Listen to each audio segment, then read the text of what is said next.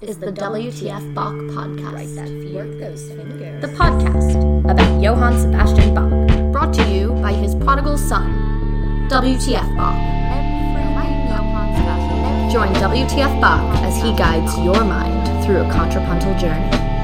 Why don't you let WTF Bach guide you? And now, here's WTF Bach. It's Evan Shinners here. You can call me WTF Bach if you want to use less letters. Today we are going to hear a young masterpiece of Bach's from his Arnstadt years. Now, when were his Arnstadt years, you ask? What is Arnstadt? Well, let's go through a quick biographical sketch of our man, JSB. He was born in... Well, where was he born? He was born in Eisenach in good old Thuringia. He was an orphan at the age of 10, at which point he goes to Ohrdruf, another city in Thuringia, to be brought up by his eldest brother, Johann Christoph Bach. So then, after about 5 years of being brought up, in those circumstances, Bach is 15 in the year 1700, and he goes to Lüneburg, where it appears he's singing a bit. There are some documents that show that he was actually earning fees in a choir, singing which part at 15? Bass, tenor? Oh, no, not at all. At age 15, Bach was still singing in a, quote, fine soprano voice.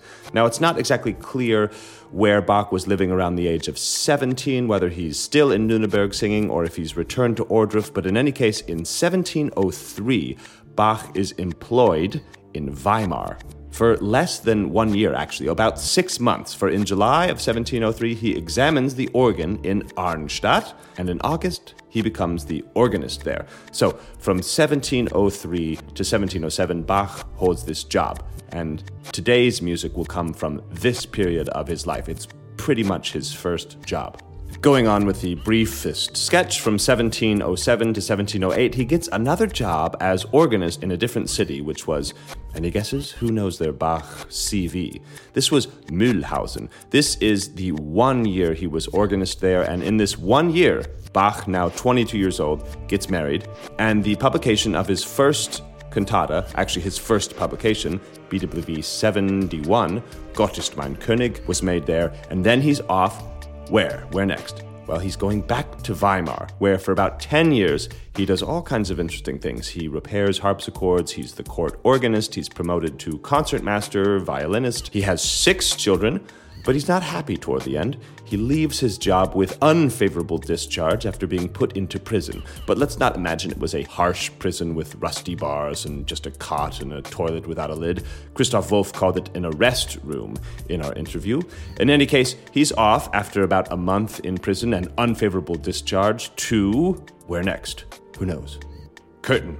It's Curtin where he spends the next 6 years, evidently quite happily, writing down probably his most well-known music, the Well-Tempered Clavier, the Inventions and Sinfonias, the cello suites, the solo violin music, the Brandenburg Concerti, or at least some of the Brandenburg Concerti. And because this episode is not going to get deep into his biography, let's finish by saying that the Bachs moved to Leipzig in 1723, where Bach remained until his death for over 25 years. So we could highlight his career thusly. First, Arnstadt, then Mühlhausen for 1 year, Weimar, Curtin, and Leipzig. What is our music today, then? What piece will we be dissecting with our characteristic WTF dissection? Well, I was having a gander through the preface of the new Bach edition's 6th volume of organ works, as one does, and I read the following. The Fugue in C minor, BWV 574, has come down to us in 3 different versions, one of which, BWV 574A, presumably represents an unauthorized variant. Now, this is very interesting because this is the newest edition of this volume. Previously, before this particular publication, they did print all 3 of those versions, but now the new volume no longer prints 574A. Okay, going on. As we know from the title of a copy prepared by Bach's eldest brother, that was, in fact, the eldest brother that he went to live with, Thema L'Engratianum elaboratum per Johann Seb Bach cum subjecto pedaliete. It is definitely based on a theme borrowed from another composer. The words cum subjecto refer to the second subject, thereby making the piece the first known double fugue in music history. The first known double fugue in music history. That's why I decided to make this episode, because I thought, wow, that's a first. That's a musical first for the young Bach.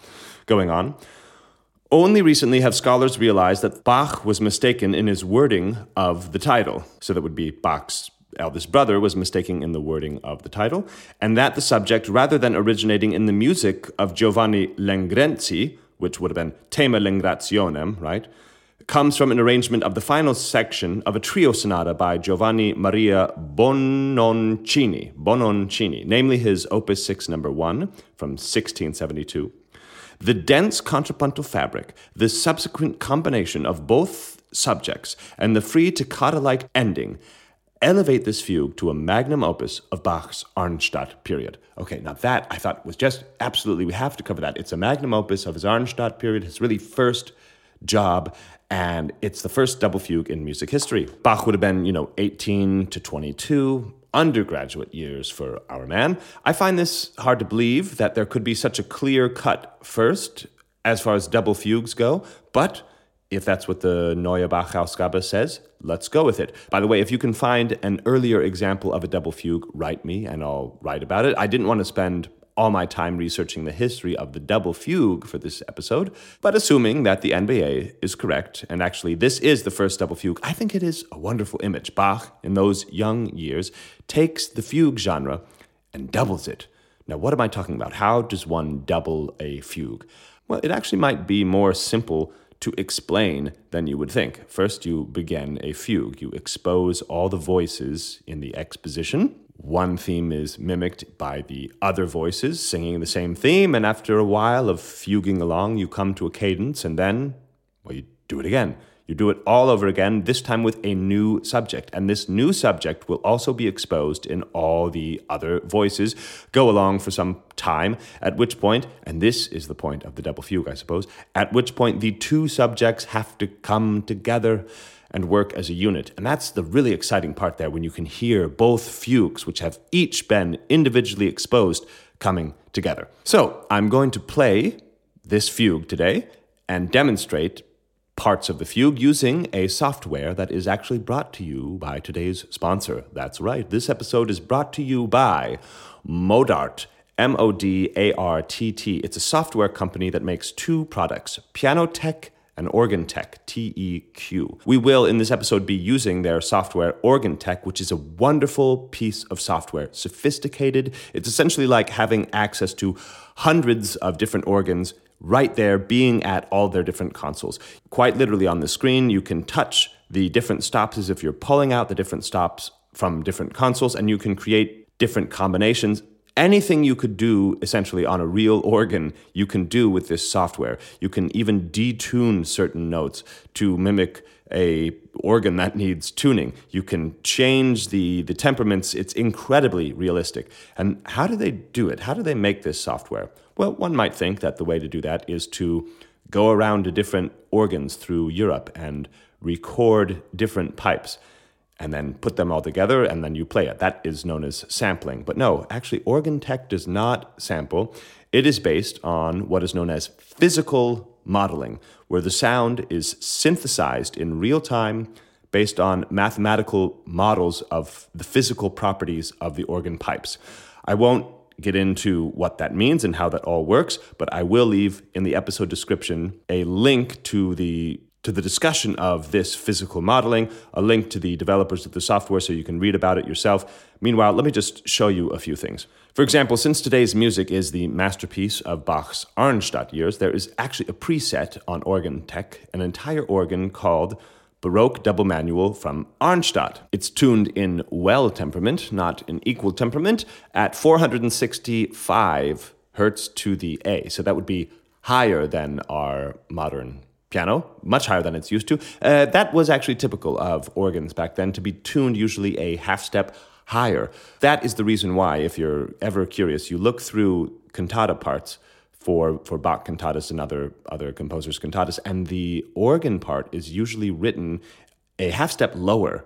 So, the cantatas in B major or something like that, and then you see the organ part being written in B flat major, and you always, well, why is that? Well, that's because, in fact, the organ was pitched a half step higher. Now, this is what I love about organ tech. This is one of the things I love. Here's what happens when I play the keys without pulling any of the stops. Can you hear that? Maybe I have to turn that up. But essentially, the same thing is happening if I were to play a real organ without playing any of the stops. You don't hear anything, but you can hear the clicking of the keys. And when I pull the stop too, here I'm going to pull.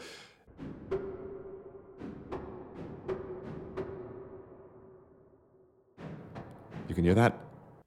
That's the sound of me pulling the stop in and out. And the preset switches, there are combinations. Here's the sound of a combination switch being hit.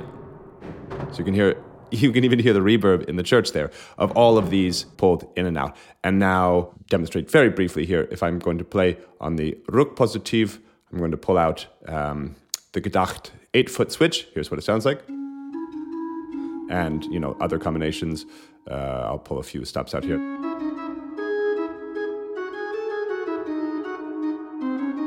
You can add a MIDI pedal board to this, and then using this software, you can really put yourself into the church and play through the great organ works of Bach. If you are into organs and learning about them, playing the organ repertoire, this is, I believe, an essential piece of software for you. So thanks to Organ Tech, thanks to Modart for sponsoring this episode. Now, let's get into the music. This is the podcast about all things VIP Bach, which is JS Bach, brought to you by WTF Bach. As far as this theme by Giovanni Maria Bononcini goes, I was trying to look for the exact moment from where it comes in the music. Trio Sonata Opus 6, number 1, apparently the first of his Opus 6 trio sonatas.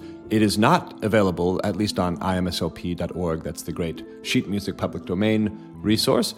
And I couldn't find a single recording on YouTube. So if you can find the Trio Sonata Opus 6, number 1 from Bononcini, please send it to me.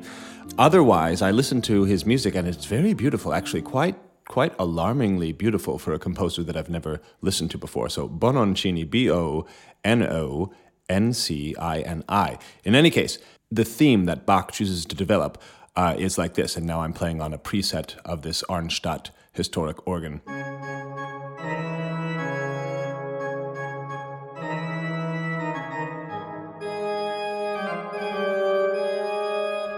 Now, a few things to note.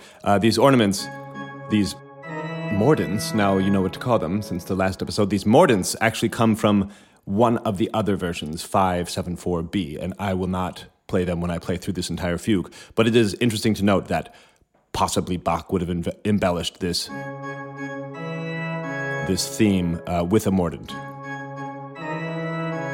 And another thing to note is the octave leap there. That's the subject. It is answered in the left hand.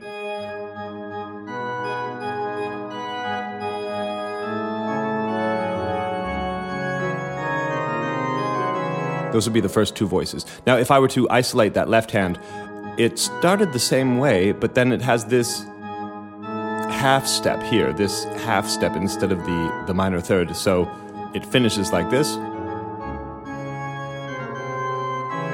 And then the theme goes into the pedals here.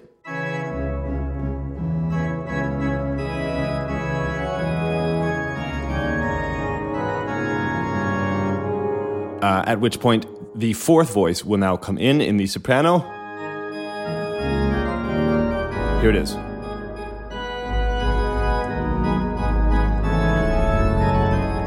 And this voice, too, is like the second voice. It will go up the half step.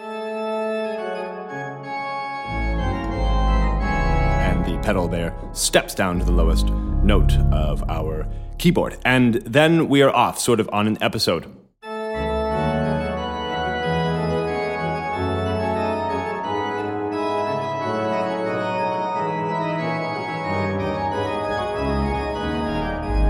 The first fugue, because this is the first double fugue in music, right? That's why it's so exciting. It will go about 36 bars and comes to a cadence like this. And then the double fugue begins. And now here is our second subject.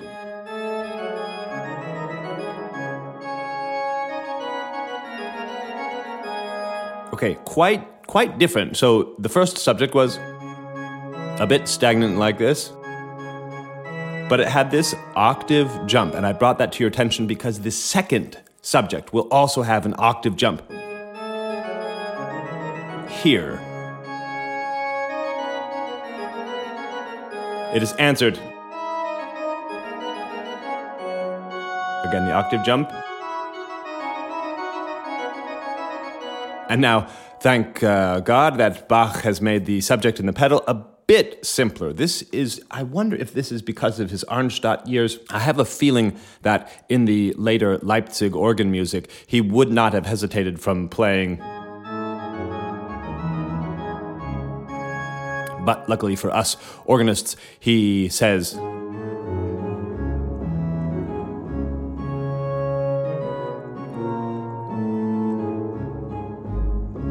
which I actually tend to love because of sort of the strictness of the motion. Here it is, the second subject coming in the pedals with the other manuals.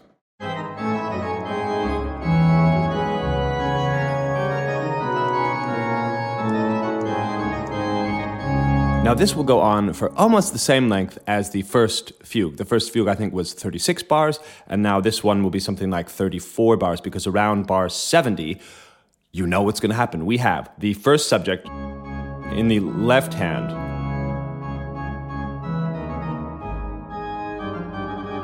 You will see its combination with the miraculous first double fugue in history. Here it is.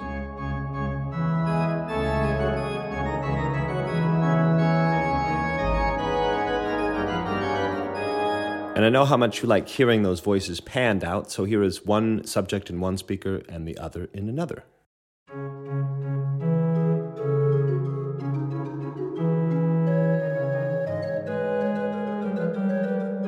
That's the first combination of two fugal subjects in music history, evidently. Now, what I particularly love about it is that the young Bach, the 18 to 22-year-old Bach, has calculated that if he puts the octave jumps of the two subjects, there was one that came in the first subject and one that came in the second subject, if he puts them sort of not on top of each other, but right next to each other, they'll form this call and response. First subject, second subject, and the octave is here in the second subject, and then there in the first subject. So listen to the call and response. Octave, octave.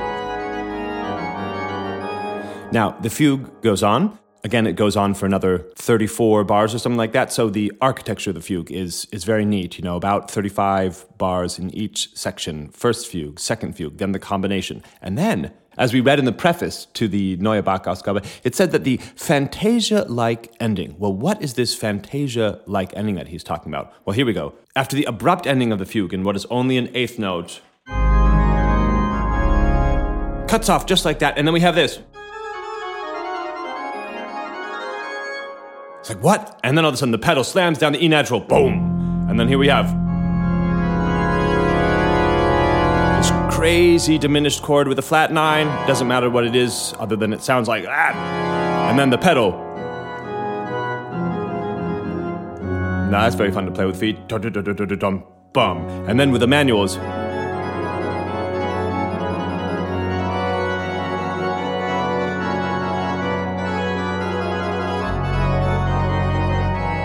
So we have these sort of tremolo effects going on, right? And that will happen all the way through the, fantasy of an ending. And then the pedal, at a certain point, will just sort of go back and forth on these notes here. Left, right, left, right, left, right. And the manuals join in like this. This sounds like Philip Glass. And then, whoa! Look at this chord.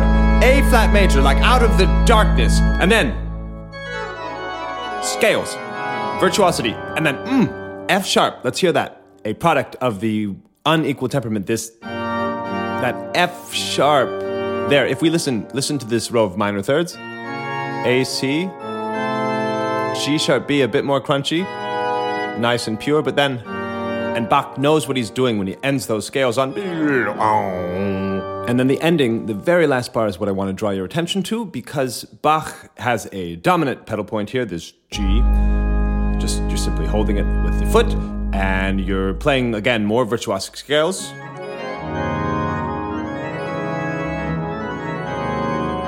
And then the foot goes down to the C, the low C here. And you're thinking that, maybe it's going to end something like this.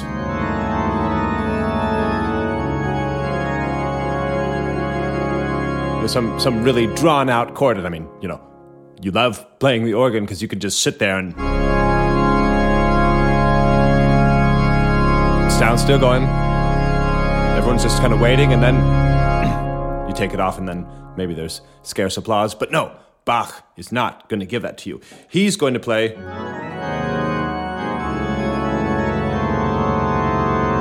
We still haven't decided if we're major or minor yet. How is it going to end? What's he going to do? What's he going to do? He does.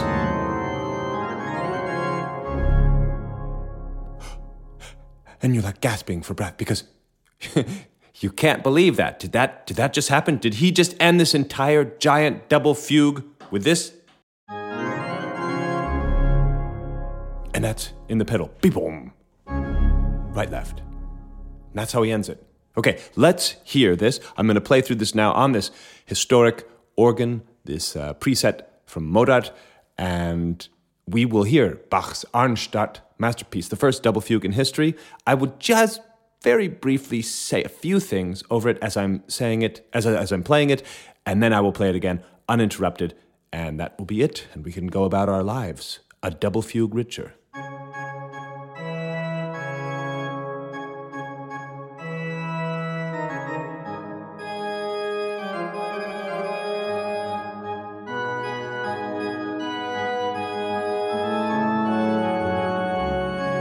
Let's play with the feet. Here it is. Pedals.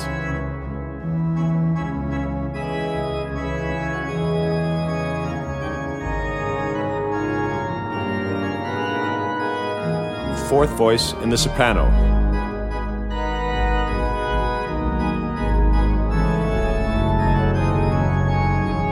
That's the end of the exposition.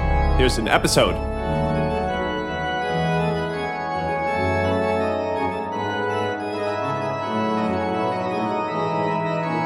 Going to the dominant minor. Here we are, themes. Almost in a canon.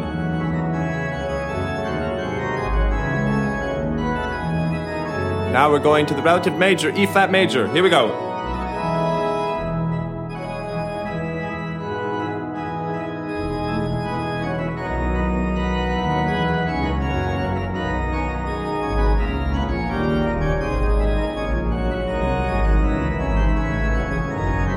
More themes.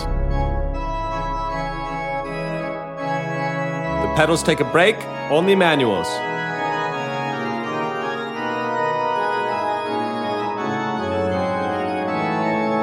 And here the pedals come again, bass.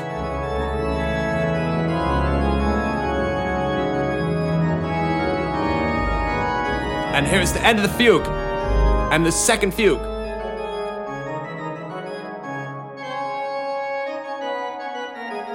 Answer, second voice.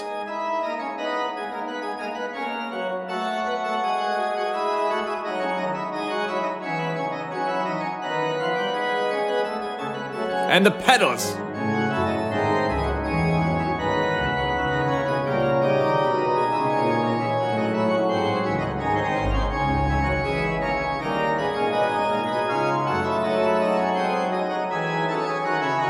Pedals again.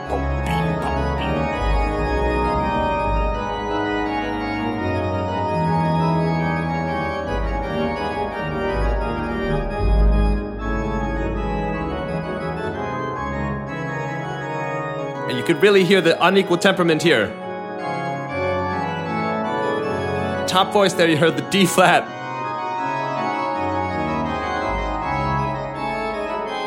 Themes in the left hand now.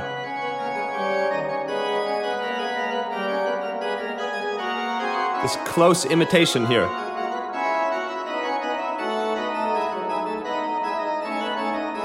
No themes present until the left hand.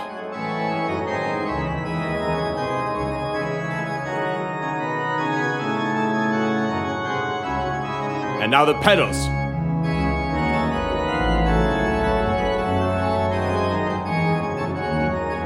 And now this. 30-second notes, and here is the end. And the combination.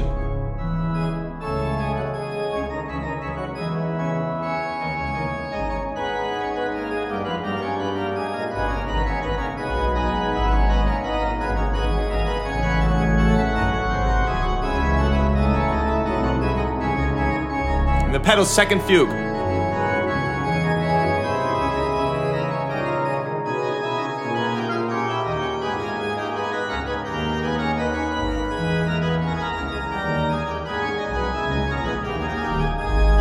And left hand, first theme. Right hand, second theme.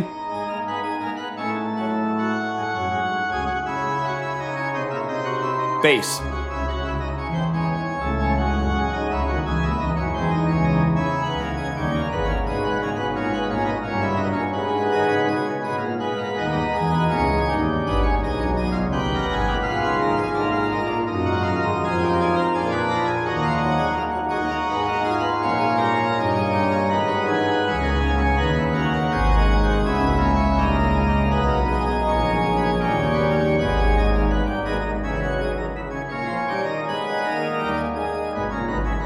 And the second theme in the soprano.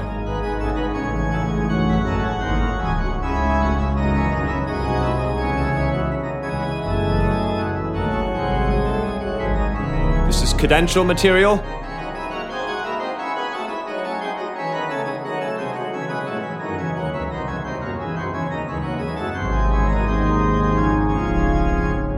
Is it over? No, because...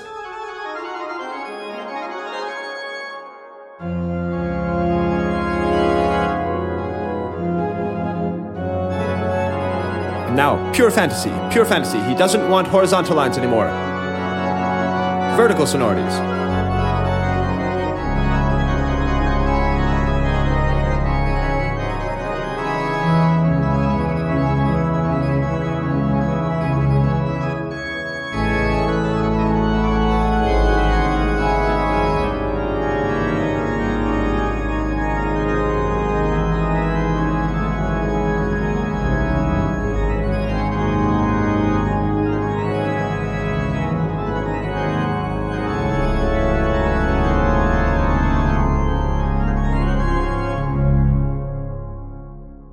Quite the fugue. And a few things.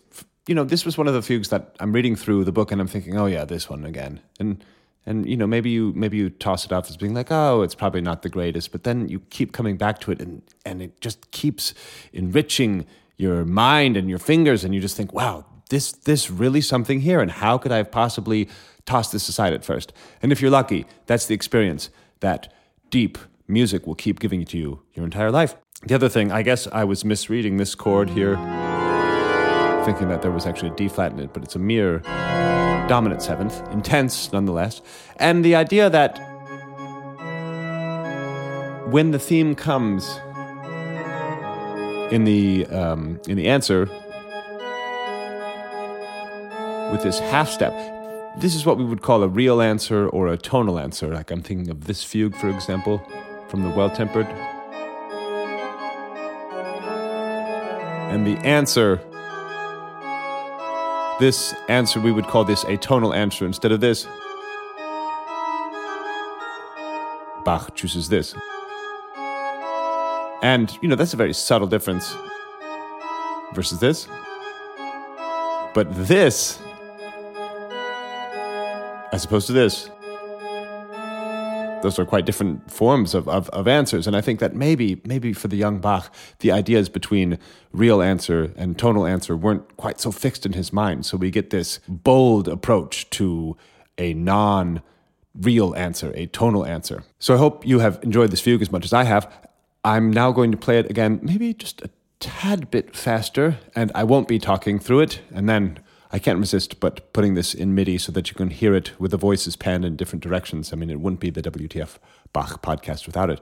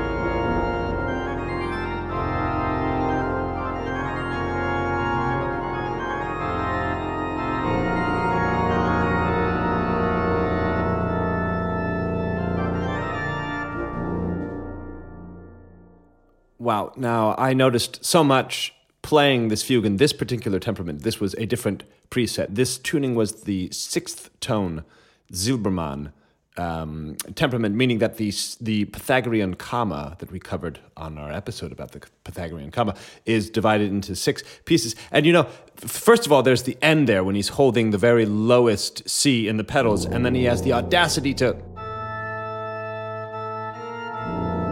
just, hold that low C in the pedal with the B natural. I mean, gosh, what a menace to tonality. And then I thought that particularly the second subject,